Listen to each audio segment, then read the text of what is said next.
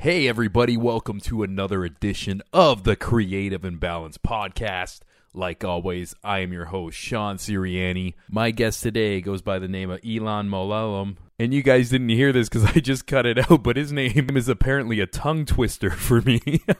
You may have seen his familiar face on The Walking Dead. He's also had roles in NCIS New Orleans, the movie Deepwater Horizon, and beyond his acting, he's a total renaissance man. To the point, there's so much I can say about what this guy does. He's a painter. Recently just had his work put up in a gallery. He's an entrepreneur. He builds watches. And even has a model that is rocked by the former middleweight champion of the UFC, George Rush St. Pierre. What an endorsement. And speaking of MMA, Elon is an efficient professional martial artist. And I want to say what was so fun about this episode was afterwards, we were in the Pacific Junction Hotel, sponsor of the show, the bar that the Girth Radio studio is attached to, and me and the lovely Saxon, who is the cute girl who works behind the bar at the Pacific Junction Hotel, got a bit of a private lesson from Elon. They were locking up, throwing each other around. It was fucking awesome. And yeah, if you're listening to this on iTunes, Stitcher, Google Play, I want to inform you that every one of these episodes have its own webpage on our home, girthradio.com. So you can click on there. You can see Elon's reel. You can see pictures of Saxon and Elon beating the shit out of each other in the bar. And yeah, just other links to his watches if you're interested in checking those out. And yeah, everything else. The man does so much. I'm going to put his art on there, whatever. And I'm probably missing something too. This is how much this dude does. And I also want to share something with you guys before I get into this episode. Usually I like to keep these intros a little short. But after chilling with Elon and just watching him teach us like the basics of like some martial arts moves, it kind of reminded me something within myself that I feel like I lost recently. I don't know what it is, actually I do know what it is, but just lately my mind's been cloudy. I've been going through some heartbreak, and I was just thinking back like how much I used to take care of myself mentally and physically, and how overall healthy I felt when I did that. And this is kind of a moment of synchronicity, but I was thinking it that day, and then the next day I met up with my buddy, Johnny Shea. He's been on the show before, the Irish musician. And before I linked up with Johnny, I was thinking, you know what, I used to meditate. I should meditate again. And when I saw Johnny, one of the first things he said to me, he got an app on his phone that is made by this guru, and it has this incredible guided meditation. So I downloaded it, and I want to share it with you guys. The guy's name is Sad Guru, and not because he's sad, it's just his name, but it's spelled S-A-D-H Guru, all one word. And yeah, if you type it in, you can find his app, and there's a lot of stuff when you open the app, but if you hit meditate, and if you hit Isha Kriya, I've done it for 2 days so far, and I plan on doing this every day. And it just works wonders. It feels like I'm getting like just more oxygen going to the brain, and I've kind of modified my own personal routine of going into it. So the app recommends you doing it twice a day for 40 days or once a day for 90 days. That's what I'm doing. I think I'm going to just keep going like even after the 90 days. But my little modification is I don't do it first thing in the morning. I do it right after a long day of work. And even before I do the meditation, I do what I'm calling prison push-ups. And I call it prison push-ups because I live in a basement apartment, and there's just cold tile floor everywhere. So I've been doing a bunch of push-ups, a bunch of sit-ups till I'm just completely exhausted physically. And then I put on my headphones and go into this meditation app. And yeah, it's been 2 days and I've just noticed a difference. And This app is not a sponsor of the show. I just want to share it with you because I don't know. Maybe you're overwhelmed with stress too. It's a common thing. And maybe it won't work for you. You know, each to their own. But I just wanted to share that bit of mind health with you, and it's kind of cool. Like the past couple days, usually after like a crazy day of work, I'll feel like so tired and I just want to take a nap. But I've been doing this routine, and it's almost like just rejuvenates me, almost like I'm just starting my day again at the end of the day. And it's kind of nice too. If you're like me, where you have a day job and then you want to go home and rock some creative stuff or just do things around the house, you might be able to get an extra burst of just life out of this. So yeah, it's the Sadhguru app. It's SADHGURU. Thank you, Johnny Shea, for that recommendation. And yeah, that's all I want to say for this intro. I'm going to throw this episode with Elon coming at you right now.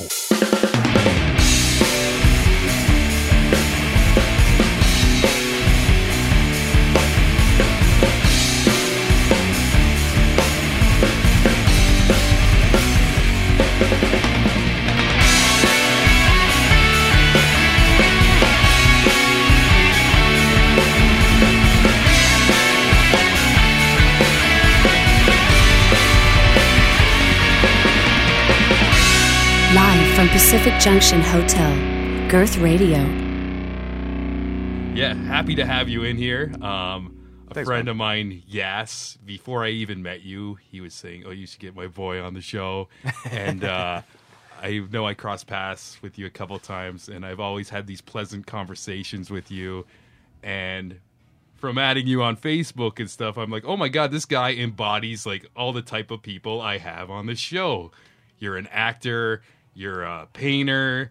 Am I correct? You do martial arts as well? Yes, And- since I'm a little kid, definitely. Wow, man. That's what pushes you to like kind of jump into all your interests and go like full tilt with them. I wouldn't say there's anything pushing me. I just I'm living. a little bit neurotic. I guess. Yeah, Like, yeah. I can't sit still, so I got to find things to do. So. Yeah. I kind of relate with that. And Yeah. So when did you start doing the acting? Was it like at a young age or? Professionally, probably when I was the first show I booked, the first real show was "Are You Afraid of the Dark?" back in the Oh yeah, classic. Yeah. Yeah. It was amazing. Yeah. But before that, I'd always been in acting. I remember like the first play I did was in kindergarten. I did Peter Rabbit, and I was so I hadn't acted yet. And then Peter, the kid who was playing Peter the Rabbit, got sick like the day before, 2 days before the play, and so they looked for a replacement. I had learned the full play just watching him, and they're like, "Oh, you go in," and then I loved it. Even though it was really ridiculous back then. It was just like a bunch of kindergarten kids running around. Dude, in I'm circles. smiling so hard right now because I had the exact same kindergarten experience, but I was Peter Rabbit. Like same play, everything, Oh, man. junior kindergarten, Yes. bam. Yes. I guess it's That's like I guess that's a thing, Peter Rabbit. yeah. And, But the thing is, like, I didn't grow up in, like, I didn't get booked on Are You Afraid of the Dark or awesome shows like Walking Dead. But that's cool that, like, did you feel like even, like, it's probably hard to remember back then? Was that, like, That's kind a of gave you the itch where you're like, Yeah, it did. I can do this. I can do this stuff. that's actually a clear memory. I don't remember a lot of things from when I was a kid for some reason. I just have like foggy memory. But that's one of the things I do remember as a moment where I was like, oh, I really enjoy acting. Then I had done Grease when I got a little older, and I played the lion in Wizard of Oz. In a play. Cool. And I loved all of it. I just realized I'm happier when I'm doing that kind of thing. So. Yeah, that's so cool. And I watched your reel before you came in today. It's so badass. Like you take like a lot of like these actiony roles, right? Like I do. I guess just because of how I look, I get a little bit more gritty stuff and more physical. I wouldn't necessarily say like physical in terms of like I'm not like the bodyguard. Or anything, Yeah. 'cause I'm not a huge dude, but I get like the like soldier cop related type stuff or blue collar. So I enjoy those kind of roles. I think they suit me. Yeah, it's really cool. And I like how you ended your reel. And people, if you're listening to this on iTunes or Google Play or Stitcher, I just want to let the people at home know that every episode has a webpage on girthradio.com, and you'll be able to see his reel as well. But I like how at the end of your reel, like, you had that moment where you just got shot. I get Game of Thrones, yeah. Yeah. And then you just go flying back into, like, the fridge and stuff. So do you do, like, a lot of your own stunts as well? They don't let me. No? I'll Was that do my own somebody else, stunts or- when they let me, but they typically don't. Like on Walking Dead, when I'm falling down the stairs, Yeah. the main role is a stuntman. The last 4 stairs and the first drop are me. There's been, like, on NCIS, it's not on my reel or anything like that, but I had this whole getaway scene where I'm, like, climbing this old, raggedy ladder on top of a building. And that was real. That was, like, they essentially found this super old, rusty building. They found this ladder that was, like, half built. So if I would have fallen, I probably would have fallen, 8 stories or whatever. So they were, like, trying to harness me in just to be safe, but it was all, like, dirty, rusty, sharp pieces. And Oh, yeah, hepatitis all Yeah. over the place, eh? so that was one time I was actually a little uncomfortable, where I was like, oh, man, because I don't know. I don't get scared of heights, but I feel like when I'm in those situations, I'm like, I get an urge to kind of just jump off the ladder or whatever. Yeah, So I have to fight that urge, and I'm like, Yeah. oh, this isn't healthy. Yeah, I'm sure, like, in those action-y roles, too, like, you get, like, a bit of adrenaline going, and you, like, want to make it look awesome, and, like, I can see, like, just going hard, like, even, like, on a scene, like, climbing a ladder and, like, slipping. It's, Yeah, like, you such get a into it. possible thing, yeah. Oh, yeah, anything's possible. That's why they try and make it as safe as possible. Stunt guys have the hardest job out of all. I mean, they really, sadly, do get injured all the time, and even, terrible things happen. Even on Walking Dead, there was that sad accident where the stunt guy died. I mean, it's just they don't get enough credit, in my opinion. Oh, stunt yeah, guys. definitely. Yeah, it's, like, there's very few famous stunt people when you think of everything. It's, like... Why Oh, aren't stunts yeah. in the Oscars? Yeah. Doesn't make sense to me. That's a true question, too. It's, like, even on the top of my head, all I can think of is just Jackie Chan and, like, who else? Like, And that's because he became an actor, not for stunts. Yes, that's very true, too. In China, I feel like they're more, in Hong Kong film, and all, they're more respected. Like, fight choreographers are listed in credits significantly higher. I think under the producer or director. I'm not sure in a lot Yeah. of, like, these popular films in Hong Kong. Yeah. But in the United States, no, they don't get the credit they deserve. Yeah, there's been, like, amazing shit. Well, I guess for, like, since the beginning of film, like, coming from, like, the Far East, but I've been getting into, like, a lot of, like, those action-y, like, stunt stuff, like The Raid and, like, Oh, yeah, I Ong love Bak and, like, all those, like, sub-movies those teams make. So, like, Yeah. I'll watch, like, any of that. The guy who did On Bak, not On Bak, the one who did Raid, his first film that I had seen, I don't know if it's his first film ever, was called Merantau. They actually named their production company Merantau. He's a Kuntao. He's not a Kuntao guy. He's a Silat guy. But I don't know if he did Kuntao. I did Kuntao Silat growing up also. Yeah. But he looks like he does like Penjak Silat, and like that's an Indonesian martial art. Yeah, and those are, like, really quick, like, are they, like, elbow strikes type thing? As Well, I noticed? Silat in general just is kind of like an all-encompassing term. It's not necessarily a specific martial art. Like there's a style called Harimau, which is I guess more low to the ground. So the style he does is clearly more in tight, close quarter combat, elbows, knees. It looks like a Penjak. His movements also when he does the forms, I think, look like Penjak Silat. I'm not an expert in that specific martial art. I did much more Filipino martial arts, Brazilian Jiu-Jitsu, Sambo, and Muay Thai. Wow, But I did yeah. do a lot of Silat just because I liked it. I liked the entries. That way, he has a very similar style to what I had learned, which was Kuntao Silat. But that has a history of it. I mean, Kuntao is a mix of other Silats, which there was Penjak in there, Harimau, all these other ones. So I'm not surprised that it looked similar. Ah, interesting. And do you feel like all your training with martial arts like help you with your acting career as well? Like when it comes to auditions and stuff like that? Or? I think martial arts gives you confidence in anything you do. So if I was going to be... if I was going to give anyone advice in any aspect, it would be train martial arts. It'll change the way you hold yourself. It changes your stature. It changes your confidence in all aspects of your life. Yeah. And also, whenever you're forced to be in a position, martial arts that are combat sports force you to be in a position where you have to test your limits. Yeah. And anytime lots of you're doing that. uncomfort, high stress. High stress, adrenal stress response, all that stuff. You have to learn to deal with that. And then whenever you're in a situation in life that makes you uncomfortable, you're going to resort back to whatever has gotten you through that in the past. And if you've done combat sports, you're going to learn to stay calm, breathe. In any aspect, whether it's mentally tough or physically tough, you'll just have a better tool set. Yeah, it's a beautiful, like, lots of people, I know, like, some outsiders who will watch, like, a clip of UFC and be like, oh, that's very barbaric, but they don't know the layers and layers of, like, it's a mental sport as well. And hugely like, mental. Yeah, it's just not just UFC, all, like, competitive martial arts and all stuff like that. competitive martial arts. Yeah, I always thought that, like, I don't know, I love that whole aspect of, like, the mental game behind it, and just, I don't know, teaching yourself how to breathe in these situations and stuff, because I feel like I'm a panicky guy, so I see like these fighters and I'm just like, wow, like I respect like so much for them to just kind of zen out. And yeah, I mean, I don't know if they're necessarily zened out.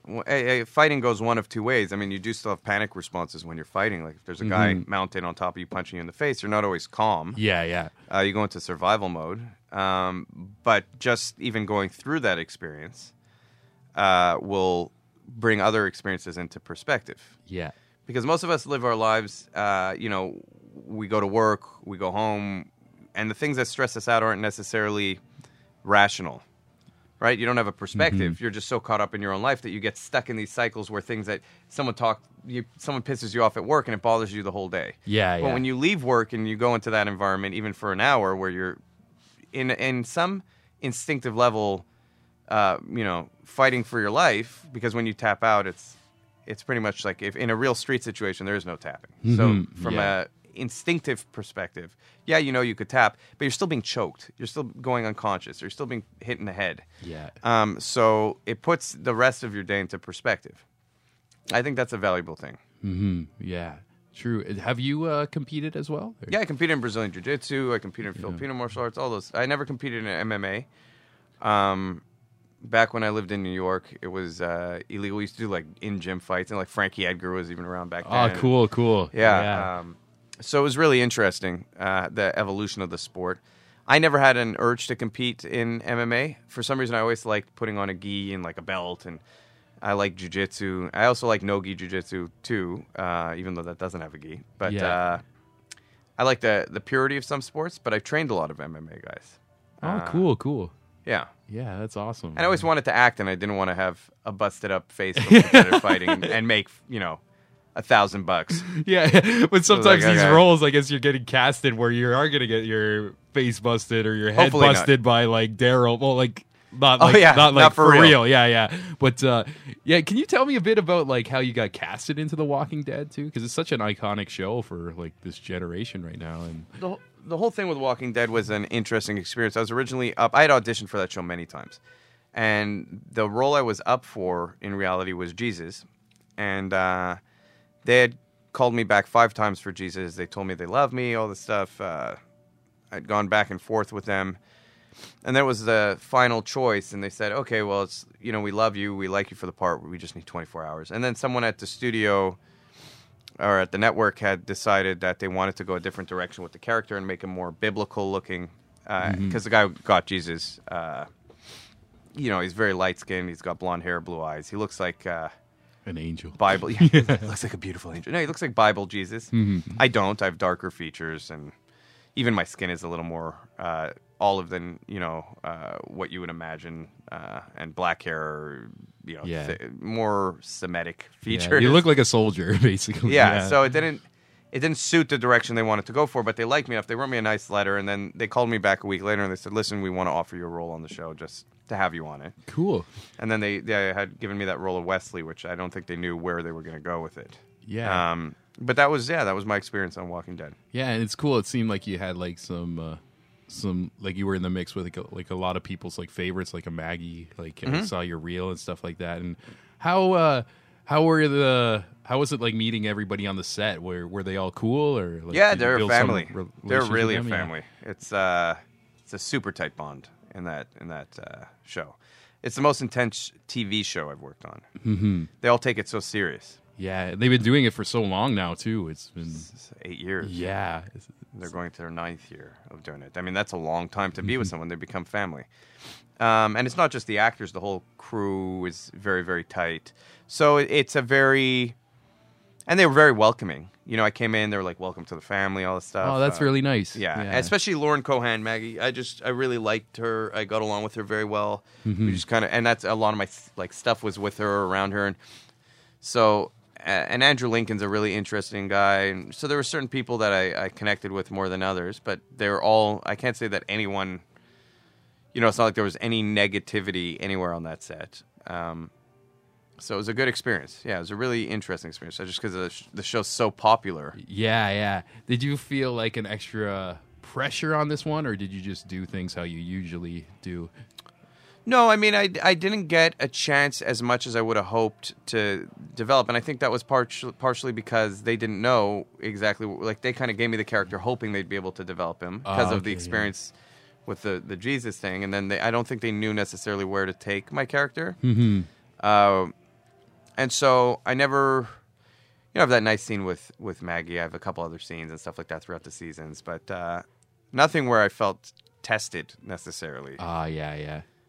Interestingly enough, on TV, my most vulnerable moment was on NCIS New Orleans, which you would never expect to be. Yeah. But this guy had a heart murmur, and this character, and Len Bowers, I remember, and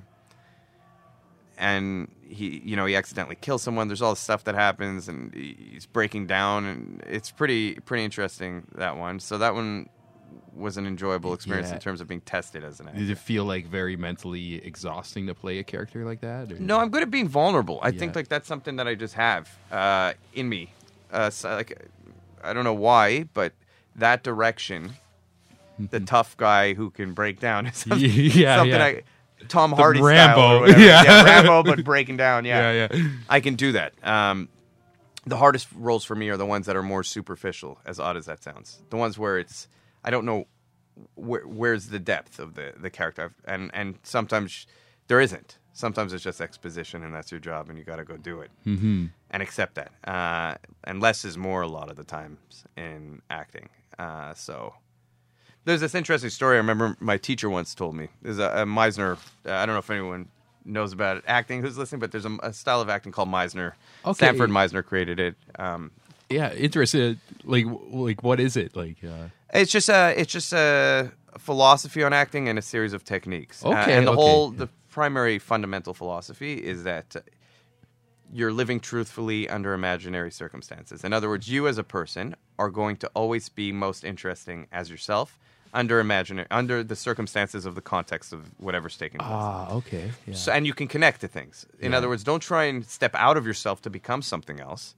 You are already interesting as you, and no one will play you more interesting than you. And then if you are honestly yourself, and you're honestly listening and reacting, and you're present, and you can get there, then whatever you're doing will be the best performance for yourself. Yeah, that's really cool too. Like, because I always think, like, I'm not an actor, but I'm like thinking, like, hey, if I got casted for this, like, I'd have to like change my mentality to be something else. But that's really interesting. It's like, example, it's like, okay, this scene's like a hostage situation. What would I do right now? And that'll be and you don't even think about what would I do. You just experience it. Yeah. So Meisner training isn't about planning anything. If you're planning something, you're not present. Okay. I was going to say pregnant. I don't know why. You're not present. Yeah. So you want to be present. It's actually very similar to martial arts. You fight best when you're in the moment, right? When you're fully reactive, everything just kind of slows down. The same thing happens in acting. It's a very similar feeling. Meisner training is very good for that kind of training, to get you to that point. And it's not so much about changing, or, like you're saying, like, how would I be in that situation? But when you're in that situation and you're living it, you often don't know how you'd be. So there's situations where someone's experiences a tragedy, their parent dies, and they laugh. They don't cry. Yeah. And sometimes that's, sadly, the most interesting thing to watch on screen, because it's so different, but it's honest. As long as it's honest, it's good. Whether you cry, you don't cry, whether you laugh, whether you don't laugh, whatever it is, whatever reaction you're having is honest, then it'll be a good performance. That's the philosophy of all the quirks. So everything good about acting that you could do is already there for you. Wow. It's you as a person. It's your whole life experience, and then it's taking all of that and connecting to something else. Ah, cool. That's so cool. Like, yeah. It's called Meisner, right? Meisner training, yeah. There's exercises. We can actually do one right now. Let's do it. Okay, Yeah. so this is the most basic. This is how you start off, and it's just to get you kind of reactive. Yeah. So you're going to just make an observation about me. Could be, hey, black jacket. And you're just going to say black jacket. Okay. And I'm going to repeat black jacket. We're just going to repeat it back and forth. It's not about the jacket. It's just about how I say. It's about what's coming from me. Okay. Right? So black jacket could be said a million different ways. It's about what's coming from me. You just take it, you accept it, and you say black jacket back. And if it naturally changes, this is going to be very weird for your listeners. They're going to be like, what the hell is going on? But just try it. Okay. Should we just do, white shirt. White shirt. White shirt? White shirt. White shirt. White shirt. White shirt? White shirt. White shirt. White shirt. White shirt. White shirt. And am I supposed to change it or just keep No, you going see, that with was the it, flow? though. But you Okay, started having... You fall into the moment. You started having you started laughing, you started doing these little quirky things that make you as a person. Now, if that comes into your acting, those little things, and you're not trying to have them happen, then you become an interesting actor. This is not a video show, but it started off with us just kind of like straight face saying white shirt, and then I'm smiling at you saying white shirt, white shirt. Yeah, you start having honest reactions, and that's all that is. That's just an exercise to get there. It develops much more, but that's just a very basic first thing that you'll do. You do it for a long time. And eventually you just kind of like lose track of what's going on. Even with that, going to like a meditative state. That small little period we did that with, where we were only like back and forth like 4 or 5 times. Like I felt like this, I don't know, buzzing in my brain. Your third eye was opening up. Yeah, the pineal gland. The pineal gland. Meisner training for the pineal gland. Let's go there. All right. Yeah. We can talk about that stuff. I believe we can. I think I recall at the party we were at, we started talking about sleep paralysis. I get crazy sleep paralysis. And me too. And I remember us like at a table going like super deep, and then within a minute, like a lot of people like walked away because we were getting so intense about it. Yeah. And even like it's interesting too, because my last episode I was talking about like sleep paralysis, outer body experiences, and stuff like that. And I don't usually talk about that kind of stuff on the show, but I've been getting like a lot of feedback, like people like, "Oh, that's so interesting." So I want to go there again, man. Like, what's like you mentioned you get sleep paralysis. Do you remember the first time you ever had sleep paralysis? I remember the first time I had. Okay, so not the exact first time. I used to have severe night terrors. I guess I don't know if they were night terrors or what. I used to even go to sleep, and it was like I didn't sleep, and the whole night had just passed. I'd blink, and it was the morning. And then I came to a phase where it was sleep paralysis. I was a younger kid. I was like 13. I thought it was aliens. couldn't figure out what was going on. Because I'd be stuck in my bed. I couldn't move, and there were these creatures or these things. Yeah. And I used to run to my parents' room. No one could figure out. They sent me to a psychologist, and I was there like, we don't know what's going on with him. He's going through something. Yeah, it was crazy too. My one friend at the time when I started getting them really bad, he was studying like sleep psychology. And I remember going to his house and I told him one sleep paralysis experience I had. And he looked at me and he's like, man, that's fucked up. It scared me. Like, I'm like, oh my God. Like, am I dying? Like, yeah, what the that's fuck? what I woke up once. I remember the weirdest thing that's ever happened to me. I've had a lot. For some reason, me and sleep, and my sister, it's not something that runs in my family, but I had woken up. I was traveling with a girlfriend of mine at the time. And we ended up in Israel in this like weird old hostel that was like an old building, and I was having tons of crazy recurring dreams back then. That just like I was being killed in different time periods, and so I end up in this place that looks super familiar, and I had never been there. I go to sleep, and it was like a rocky kind of old bed. It was like this old hostel place. So it's uncomfortable. Yeah, but it was also like ancient. I don't know, and so I'm dreaming that I'm in this old temple place. I'm speaking another language, and this woman comes, and she's my wife, and she stabs me, and I'm holding her, and I'm shaking her, and I wake up, and I'm yelling at my girlfriend in this other language. I'm this other person. I was not myself anymore. Oh my God. I didn't know who I was. I thought I was this other person, and I couldn't understand English, and I was mumbling in this other language, yelling at her, like, why are you doing this? Why are you doing this? And she's like, English, Ilan, English. And I didn't even recognize her. I was like, who is she? I'm like telling her, I'm like, who are you? What's going on? And then she said, like, literally my eyes went up and I felt like my brain switched. Like, I don't know how to explain it. This is very creepy. It happened to me once in my entire life. I'm not schizophrenic. Yeah. I went to a doctor to make sure because I was so worried after this. They said, no, it's totally normal. You're just probably very stressed out and people do weird things. You're probably still dreaming and awake at the same time. So I felt my brain actually switch. And then I understood all of a sudden English. I was like, what just happened?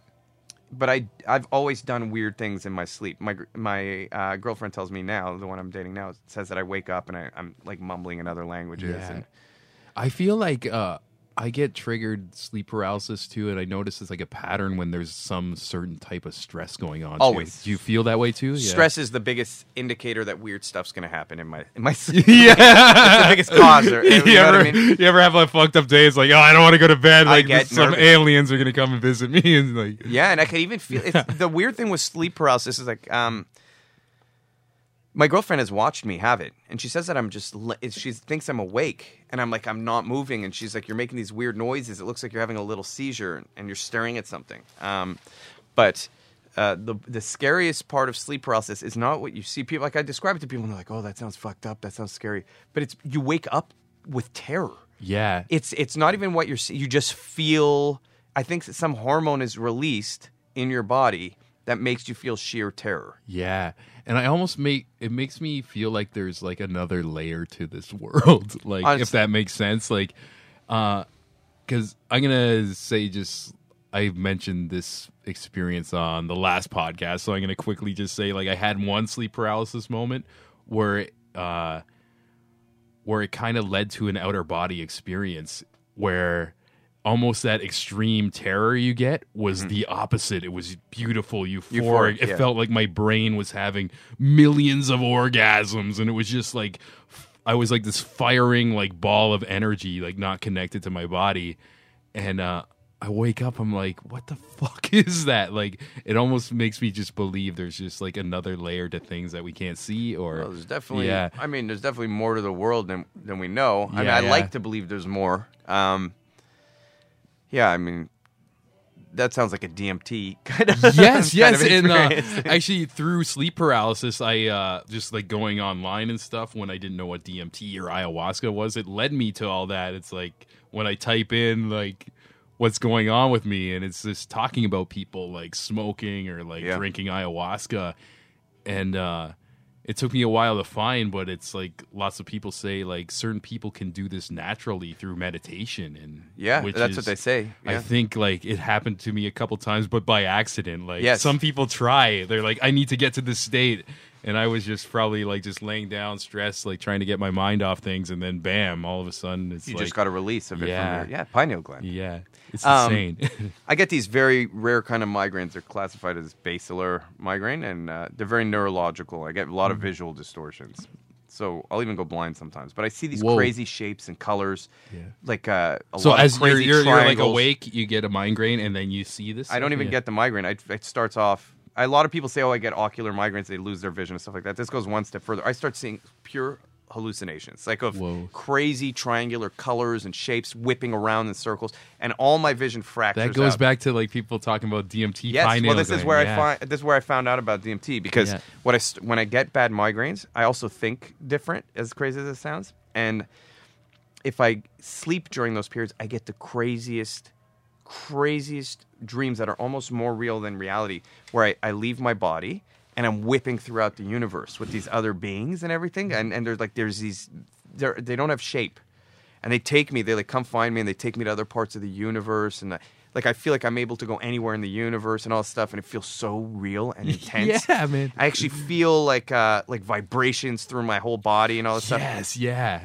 So people are gonna think we're crazy, but Yeah, I get I these love it, experiences. dude. Yeah, yeah. I mean, it's obviously it's happening in crazy, my but it's brain. honesty too, man. It's like it's cool how you're talking about this stuff too, and everything you're saying is like, yeah, I had that too, and so it's like.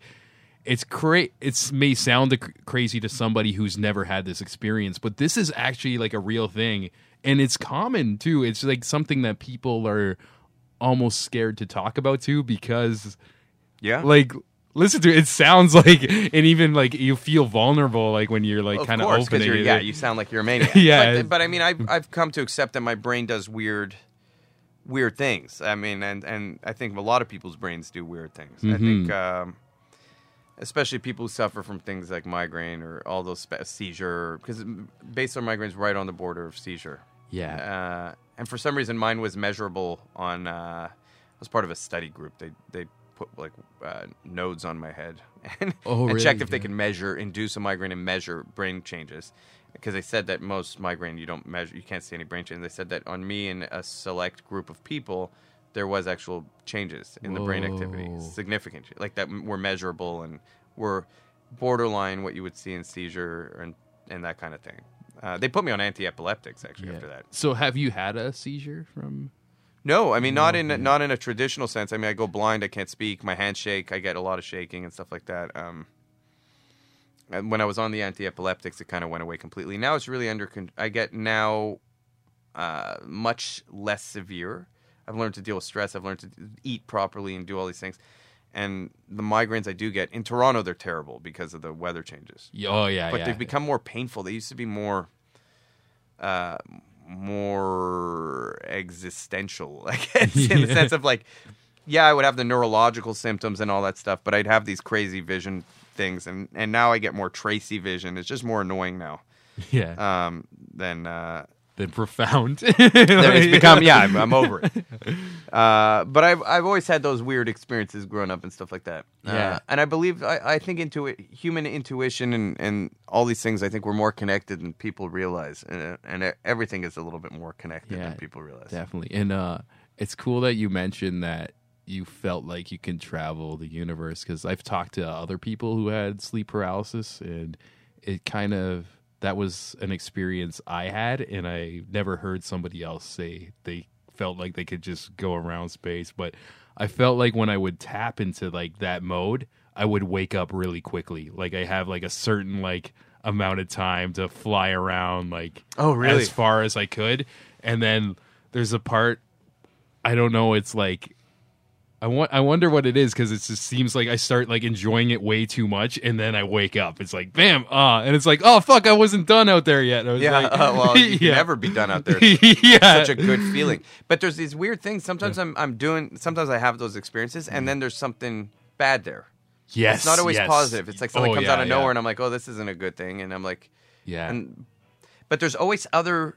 I don't know how to explain what they are. There's always these other things with me. Do you ever feel like sometimes you can't see something, but it feels like there's something there, and it's just like this heavy, I'm getting goosebumps talking about this now. But like this heavy vibe of whether it's like hate or love. Well, it just feels like an intense negative emotion. Yeah. In fact, I wake up a lot of the time, and I'm sitting there with like this. Like, it's not sleep paralysis because I'm able to move, but I feel like, whoa, something's just not, like, I can't explain it. Like, there's something very unsettling. It's just a pure feeling. Yeah. Did you see the Netflix documentary on this called The Nightmare?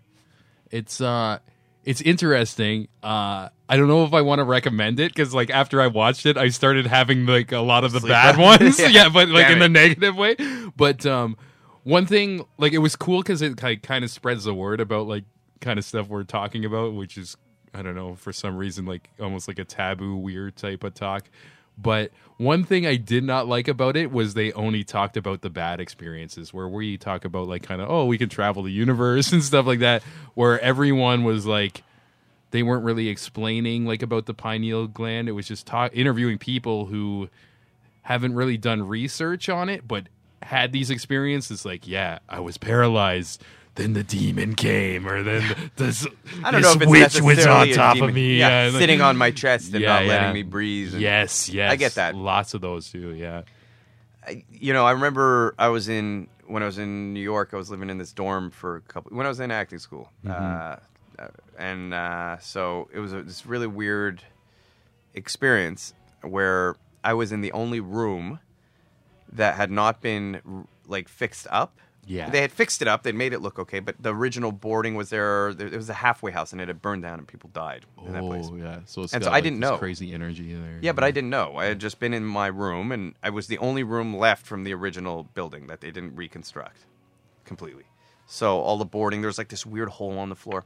And weird things started happening, and I started getting really sick. Like really, really sick. I got psoriasis all over my arm, my back, my leg. I'd never had bad psoriasis before. I started having these crazy dreams. Crazy. Even all my electronics broke down in that room. Whoa. Electronics in general around me just frizz out. It's a weird thing. And I'm not crazy. You can ask my girlfriend. You can ask every girl I've dated. Yeah. They're like, my phone gets fucking weird around you. I haven't dropped it. It's just my fucking energy pulsing through me. My girlfriend went through 3 MacBooks in 2 years. Every time I'd be near them for... And no, it's not me searching for porn. If that's what you want. Yeah. But no, I think some people have... I don't know. Some people have bad luck with electronics. Yeah. But so even a picture on the wall burst out and exploded the glass. And my girlfriend at the time was there for this. So it really, it's not just me being crazy. Mm-hmm. There was another witness to the event. Yeah. My computer went crazy. But I'm talking about it exploded, the picture, and then flew off the wall. Whoa. And then one day we were laying in bed, me and her. During the day, it's not dark, nothing's going on, and we just hear, Elan. Super clear. And neither of us say anything. And she could hear it too, yeah. She just starts crying out of her. I'm like, okay, you heard that? And she's like, oh my God. I heard it so clear. Oh my God. Anyway, so I started sleeping on the floor because I felt better. And I would never sleep on that hole because it was not just me, but a lot of people were like, man, I get this weird feeling when I stand over the hole. So I end up rolling onto there one night, onto the hole. And I woke up, and this was my first, most intense feeling. I've had sleep paralysis before this, never this intense to the point where I felt like it was death. Mm-hmm. But this old man comes out of the bathroom, creeping, and it's all burnt up. And he comes over me, and he's like walking all fucking weird and limping. And he comes and he hugs me. He gets on top of me and he hugs me. And then he opens his mouth, and it was like he was swallowing me. And I'm like, ah! You know when you're trying to scream, but you can't? Yeah. And I'm like trying to turn my head and look at my girlfriend. She's just asleep. I'm like, help! And then I pass out, and I wake up, and my psoriasis was super bad out of nowhere. And I was super, super like stressed out that I felt like someone had drained me. And so my teacher was like crazy into supernatural stuff at the time. Yeah, I didn't know. yeah. I told her what's going on. She's like, man, you just don't look right. So she comes and we started researching, and it turned out that there was an old man and a little kid who died. Oh my God. I was like, I don't know if I believe this, but like this weird shit's going on. Yeah. So and that's what you saw.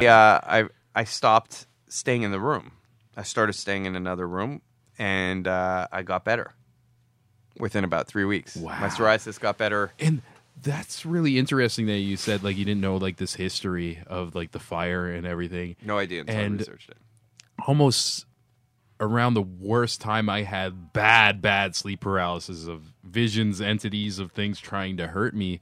I was living in this old student house in Hamilton, and a couple years later I was hanging out with somebody who lived in that neighborhood, and she was just like, we're having a talk like this. She's like, oh yeah, sometimes I see ghosts like casually and stuff like that.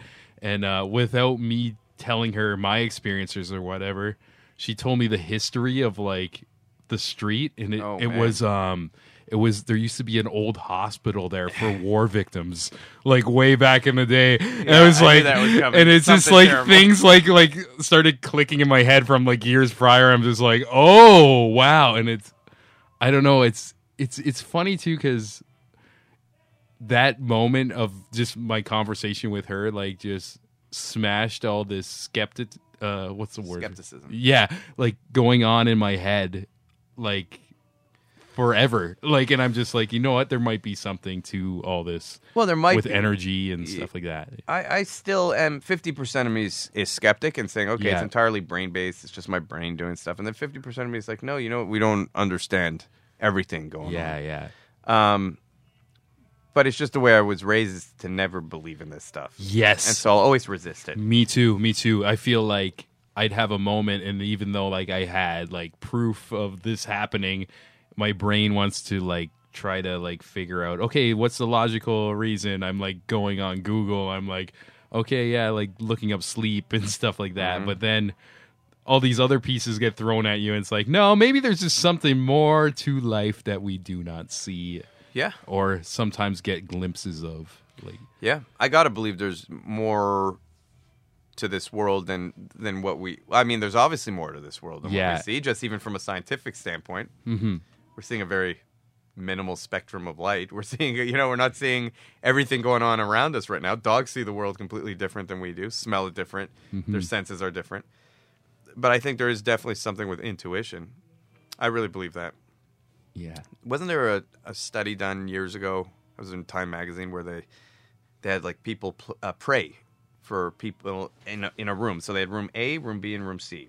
Room B and room C both had terminal conditions, and they took room A and they said pray for people in room B. People in room B didn't know they were being prayed for, and people in room C didn't know what's going on. So they were just told, go to this room for an hour a day, and you're going to stay in this room. And the people in room B had a higher survival rate. Then they did it again with pregnancy. And Interesting. And more people in room B got pregnant who were prayed for, Whoa. or who had positive thoughts sent Yeah. their way. I don't know if it was prayer. It was like help them think about them, being pregnant and going well for them. That goes to like a lot of like theories of the law of attraction, like something like that's on your mind And universal consciousness, the concept of a universal consciousness. There's a book called Biocentricity, which is very interesting. Oh, cool. Yeah, No. it's about it's almost like a philosophy. It's by Penrose. He's a PhD in biology. He's an internationally recognized biologist, like one of the top of his field. And then or maybe he's a physicist. There's a physicist, quantum physicist, and a biologist. One of them is Penrose, I believe, and the other one I can't remember his name.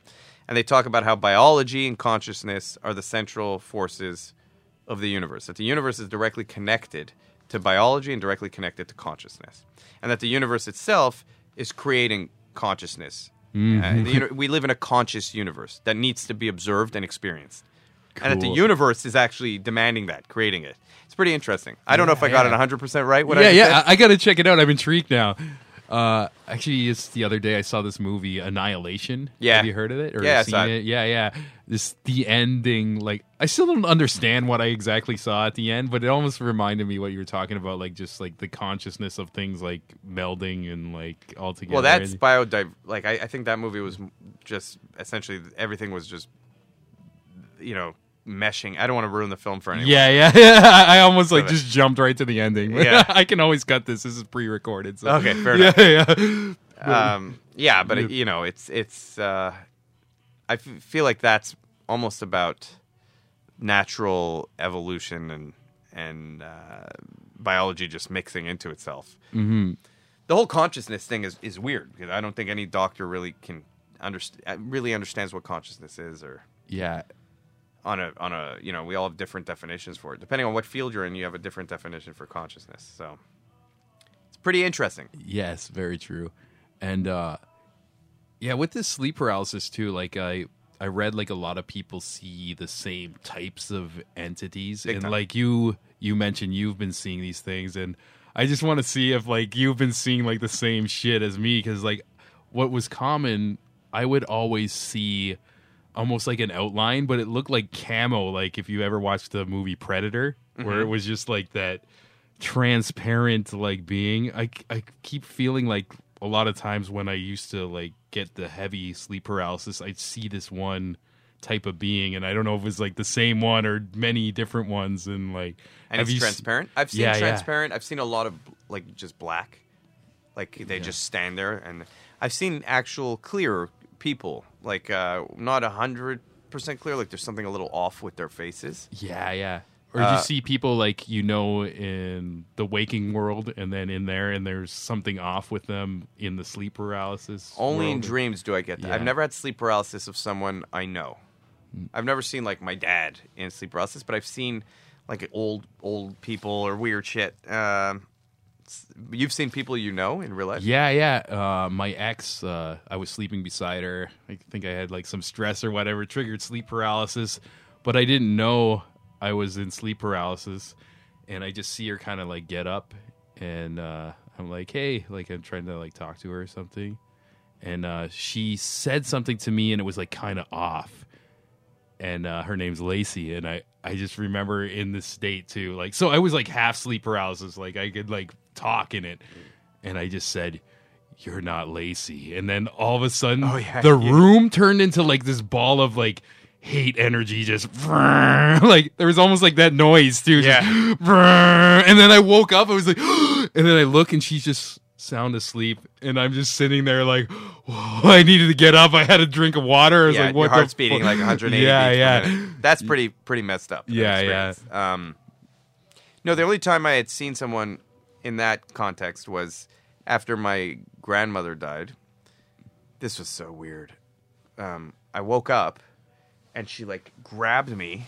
This is very creepy. And she grabbed my arm, and she's just like staring at me. And she was like, "Why did you let me die?" Oh, man. And like was trying to pull me, and I was like, "Oh no!" I was like, "I didn't let it." No. It was years ago. And then even imagine like waking up from that, just like, "Oh my god!" Like, it's probably the stress of her dying. I mean, it wasn't like I let her die; she died. Yeah. But there's still stress associated with that. So that's probably what that was. Yeah, your girlfriend one's pretty disturbing. I'd be breaking up with my girlfriend after that. I'm sorry. It's over. Well, down the road, she broke up with me, so... See, it was a warning. Yeah. Yeah. Do you believe, like, dreams, like, sometimes, like, send messages, or... It wouldn't be fair if I said no, because I've do you ever been right on dreams. Yeah, you ever dream something and then it's like, it happens? I didn't go into a car when I was younger with my dad to go to school. I refused to get in the car that day. And my mom had to take me. And then he got in a bad accident. My brother and my sister had bad whiplash. And oh, man. So there are situations where I know for a fact. I mean, that's measurable. That is, I had a bad dream. I didn't go in the car. Then you can argue, well, you stressed your dad out by not going in the car, and that's what caused the accident. And who knows? Maybe. Mm-hmm. I didn't stress him out that much. I mean, I just said I refuse to go. I'll walk to school if I have to. And yeah, I had a situation, too, where actually somebody died in my life that I dreamt, and then it happened, like, almost immediately. And that's crazy. That's another thing where everything I was skeptic about, like, just kind of changed. And I keep having these pinnacle moments where it's just, like, whether it's with the sleep paralysis or like something like that, where it wasn't a sleep paralysis, it was like just like a normal type of rest dream. It felt a little more intense than usual, but then just something like that happening, and yeah, and it's accurate. Yeah, and it's I found like little moments in good situations that, and I, like, you can go back and think, oh, maybe it's just something on your mind, like where it's like getting like a job or working with certain type of people, like in my other like careers and stuff like that, and like dream jobs and stuff. But I feel like it's almost like too close to the dream in a way, where it seems like too real. Like, well, I get like little compulsions sometimes to like go up to someone and be like, "Hey, Dave, how's this going?" And they're like, "How did you know my name?" And I'm always right in those compulsions. I've never been wrong. I've actually picked up girls with it. I said, I remember one time I was walking with my brother, and I said, "Hey, I'm gonna go pick up that bartender watch." And I went up to her, said her name, and I was like, "Hey, give me your number." And she was like, "Okay, here." And I was like, "Wait a minute, was I right on your name?" Yeah. And she's like, "Yeah, I thought we know each other." Whoa. She's like, "I thought I had like talked to you before." I was like, "No, I had never met you before." Yeah. That's some psychic shit going on right there. It's a compulsion, though. It's never intentional. It's never like, I did it with my grandmother. I made her write down, I had this weird urge to have her write down 14 numbers. So I went up to her, and she wrote down 14 numbers. And then I had written down 14 numbers, and I was right on 12 of the 14 numbers. And these were any number. I mean, the statistical chances of that are astronomical. Yeah. In order. Except for two of them. So, and it was like a total urge. Like, I just couldn't, it's like I couldn't not do it.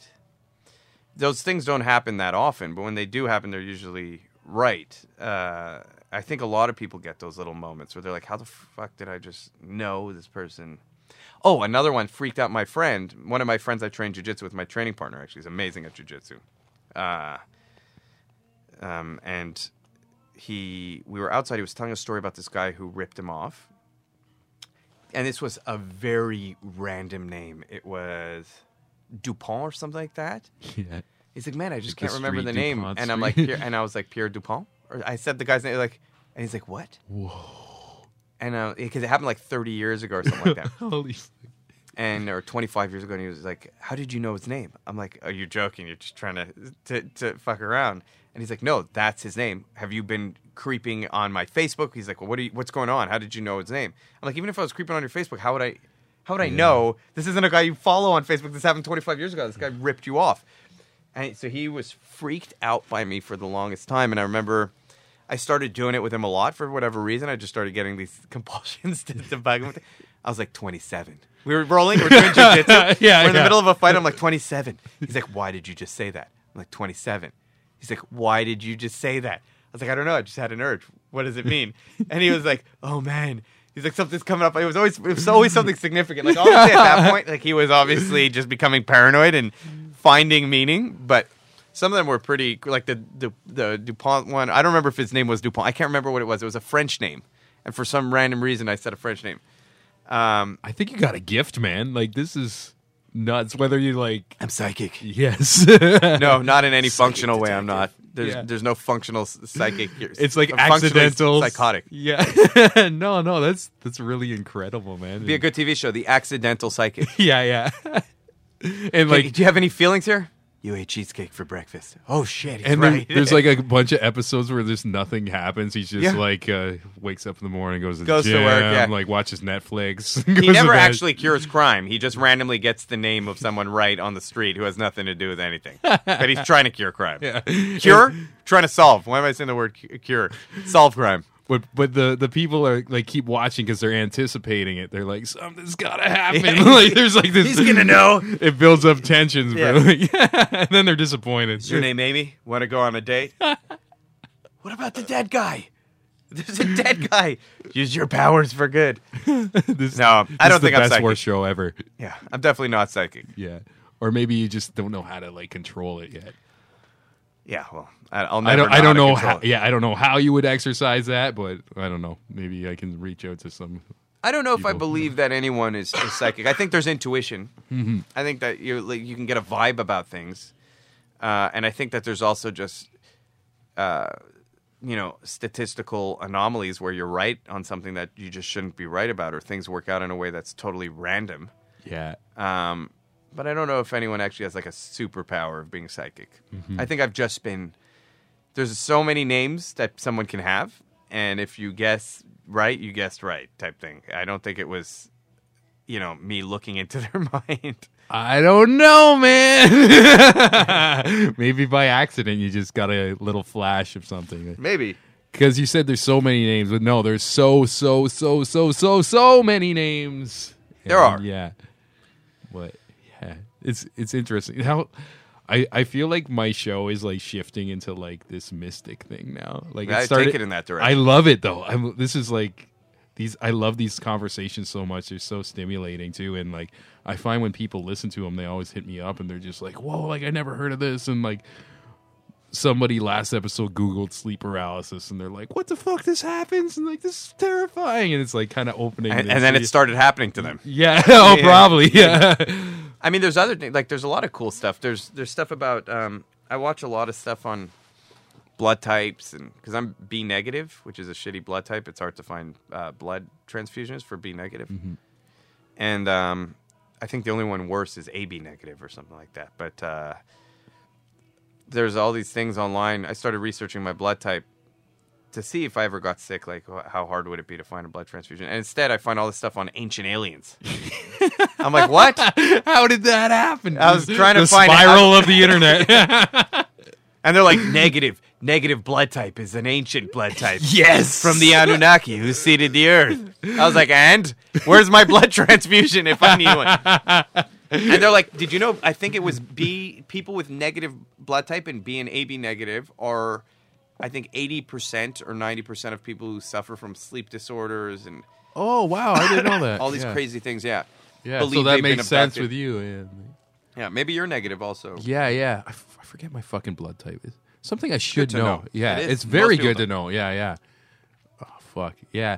Even like you watch shows on people getting abducted by aliens, and a lot of them like just coincide with them having sleep paralysis. I noticed since I've done like research on it too. I would argue that the vast majority of abductions, or people think they've been abducted, are just sleep paralysis. Yeah. Because it's traumatizing, and if you don't know what it is, I mean, I can only imagine. I remember growing up, I thought I was being abducted. Yeah. And only when the internet became popular and people did I realize, oh, this is sleep paralysis. But before the internet, it's not like, where would I go and talk about that? Yeah, as a 15-year-old. Exact same experience as me too. I just thought I was dying. There's demons, and I was going to like a Catholic school at the time too, and like my parents weren't like, I don't know, like into like mystic stuff. So I just felt like I had nobody to talk to about it, or like if you brought it up at school, they'd think you're possessed. Oh yeah, there'd be like a fucking full blown exorcism. They'll call the whole school, put me in the middle of the gym or something. Yeah. It would be pretty awesome. Yeah, that'd be a sweet story to tell. Yeah, yeah, but yeah. Yeah, crazy. so nowadays at least there's more options or more understanding of what's going on. Yeah, and I feel like the more people talk about it, the more other people who are almost scared to talk about it start talking about it. And it's like it's a more common thing than I ever thought it was. Mm-hmm. Yeah. It's also made me a late night sleeper. I got very scared to sleep for many years, and I started staying up later and later and later, and then now I'm just in such a cycle. I don't sleep before 4 o'clock. I'm just built like that now. Yeah. I'm a night owl. But I think that's conditioning from having this my whole life. Mm-hmm, yeah.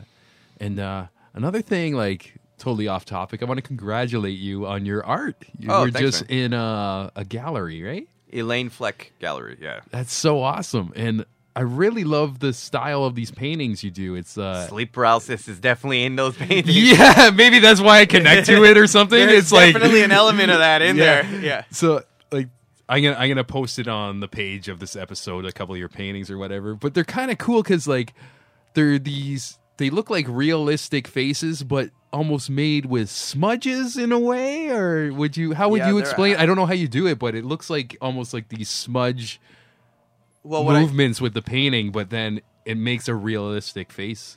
Yeah, they're abstract portraits. The technique I use is I have my own thing that I do where I take actual enamel, and I drip it and I mess it around for shape. And then I take acrylic and I mix it in with the enamel, which gives this weird kind of elevated texture. And then I only use a palette knife.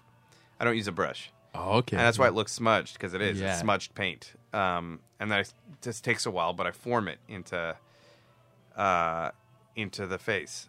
And I only really rely on the principle of like shadow, midtone, and highlight and shape, and that's it. I don't really worry about how realistic it looks or the colors I'm using or anything. I just go with whatever instinctively. Oh, that's cool because they turn out like pretty realistic. It looks some of them more than others. Yeah, it's 50-50. Like some of them are really abstract, and some of them are very. There's a couple that are more like actual look like almost traditional portraits. Yeah, and I don't know how they end up there, but how did you adapt that style? Was it another thing where your intuition, like, okay, I'm going to just start doing this on the canvas? Or? Well, I was getting migraines. I was feeling sick all the time. I had other problems going on, and it was the only catharsis I could find. I just started painting, and that's what it evolved into. I didn't really have a plan. That's cool. And yeah, so you were just kind of doing it for yourself, and then next thing you know, I still do only do it for myself. Yeah. I don't care if I never sell another painting. I would not care at all. Yeah, but it's interesting with that natural spirit how it's like okay, like now it's all of a sudden in a gallery, and I almost relate to it with this show where I before I got like the sponsorship from the bar and this little space here and stuff like that, I was just I just loved podcasts, and I was doing media for all these different websites, and I'm like, I want to do one where it's just like my own like little like conversation, like super laid back. And I'm like, I don't care if like one person listens to this episode. And my first episode, I just like met somebody in the park with like a hand recorder, and like I did a couple of those. And very long story short, it turned into like this thing like unconsciously too. So yeah, maybe that's something like with your art that's happening too, and the people are. I mean, it would be nice if I could. I'm running out of space. I mean, that's the problem. That's the only reason I want to sell my paintings is so I can have more space to paint more paintings. I'm giving them to family. I mean, I mean, they do sell. People are buying them, but I'm not going to sell one to my parents. I'll give them to my parents, but they've run out of space in their house now. Yeah. I put a couple in my sister's. I just paint like frantically, and the weird thing is, it's like again, it's also compulsive. Everything I do that I'm passionate about is compulsion. Is a compulsion. Yeah. I feel like it's the same thing with anyone. Anything like this show, anything you're passionate about, you're going to be relatively compulsive about, and it's going to succeed because of that. Yeah. Do you feel like almost your best stuff comes out because it's like such a piece of you? It almost goes back to, what was that technique, the acting technique? Meisner. Yeah. It's honest. As long as Yeah. it's honest, if your show's honest, if you're painting honest, if you're whatever you're doing and it's honest, I think people will connect with it. I think people connect to, because life kind of sucks for everyone at some points. Right? I don't know anyone who lives a perfect life. Maybe there are, but I don't know anyone. Yeah. And so it's easy to look at the pretty. And I think a lot of people, it's easy to make the pretty. I mean, it might require tons of technique, but I don't know how many people look at that and they go, oh shit, that like touched my soul. And I think like the things that are most vulnerable and painful are the things that people connect to the most, because those are the things that we keep to ourselves that we don't know what everyone else necessarily feels. It's a lot of people live their life and they don't realize, they think they're suffering alone, but we're all really suffering together. There's some kind of beauty in that. I wrote a quote on about my art, and I said like I don't remember what it was, but it was about that. It was about there's something beautiful about the fact that we all suffer together. That's what connects us all. It's not the easy things or the pretty things or the, you know what I mean? You could be the richest person in the world or the poorest person in the world. You're going to meet adversity in your life, whether it's health, whether it's loss, so when I know for me personally, the paintings I've always been attracted to are when I see a painting and I go, oof, like that hurts. Or Yeah. Even songs, like songs, anything, movies, those are the yeah. melancholy, Yeah. the films that have, I remember the most are the ones that have on some level been painful. Or there's also like Bloodsport and that kind of stuff. Yeah, the fun ones. Yeah. Which you need too. Yeah, But yeah. for me personally, if I'm going to create something, it tends to sadly go in that direction, whether I can control it or not. Yeah. And I always get people like, why don't you paint something more pretty and happy and upbeat? I'm like, that's just not what I'm... Yeah. Or I don't feel the need to paint that. Yeah. If I felt the need to paint it, I'd paint it. I'm not painting for them. I'm painting as selfishly as it sounds for myself. Yeah. Yeah, it's almost like, hey, buddy, just give me a bunch of ecstasy. We'll see what happens. Yeah. But man, like, I feel like I can talk to you for like fucking 2 days to like make this podcast like a 24-hour, 48-hour podcast. Yeah. But two men found dead in a podcast room after not eating for 3 weeks. They were so engulfed in the conversation, apparently about other dimensions. Yeah. But honestly, like, you're welcome back anytime. And like, even like right now in my heart, I feel like I'm cutting this off, but I usually like to keep them like around an hour or two. Yeah. Have we been talking an hour? Yeah, almost. Yeah, an hour and 1 minute right now. Yeah, it doesn't feel like that, eh? No, it felt real fast. Yeah, and like, I really enjoyed this conversation. Like, Me this too. kind of shit is like so therapeutic to me. Just like talking to somebody who's also been on the other side. Yeah. It's crazy. I think there's more people like us than we realize. Yeah. Well, much love. Oh, and before we go, you have a dog right now that you're very allergic to. Yeah, I've been getting severe asthma. You're trying to find it a nice home, right? Yeah, I don't want to, but I mean, doctors they put me on like Symbicort and all these other asthma medications, and they did blood tests, and they're like, "You're so allergic to her. Just please give her up." And I was like, Oh man, that's heartbreaking. But yeah, I'm just gonna say to anybody listening to, like, if you're interested in getting a dog and you're a wonderful person who's gonna take care of a dog, reach out to me and I'll link you to Elon here, and we'll maybe set it up. So yeah, she's really great with other dogs. She'd be happy in a home with another dog too. I don't know. It's a tough kind of situation, so yeah, I'm attached to her. Oh man, it's got to be heartbreaking. So maybe like, are you looking for like a friend to get it or something? Ideally, someone I really trust. I mean, she's Yeah. a beautiful dog. She's young. She's like a year and 8 months. I rescued her a year ago. I rehabbed her. She was like abused and all. So now she's amazing. She loves people. She loves dogs. She listens. She's just a perfect dog. But unfortunately, Yeah. I don't breathe properly around her, so there's only so much of that you can take before it's... yeah. So maybe you can get a good home like close to you, and then you can visit once in a while. And, yeah. That would be amazing. Yeah. And anything else you want to say before we... No, thanks for having me on. Yeah, thanks for coming out, man. Cheers. Yeah. Hey, everybody. Hope you enjoyed that episode as much as I enjoyed recording it. What a great talk. Definitely going to have Elon back again. And if you like that type of content, the sleep paralysis, the talk about aliens, other dimensions, shit like that, definitely check out my prior episode with electronic music artist Sages. She's another one. I got a feeling both her and Elon are going to be regulars because I'm going to bug them. And before I leave you with a song, big thanks to Pacific Junction Hotel. Thanks to Saxton for taking care of us. And this song I'm about to play for you is from an incredible Toronto band. They're called Copper Crown. They're a mix of soul, punk, ska, and just this awesome, unique thing. And this is their new song that they released this week. It's called This Home. Enjoy, guys. See you next time.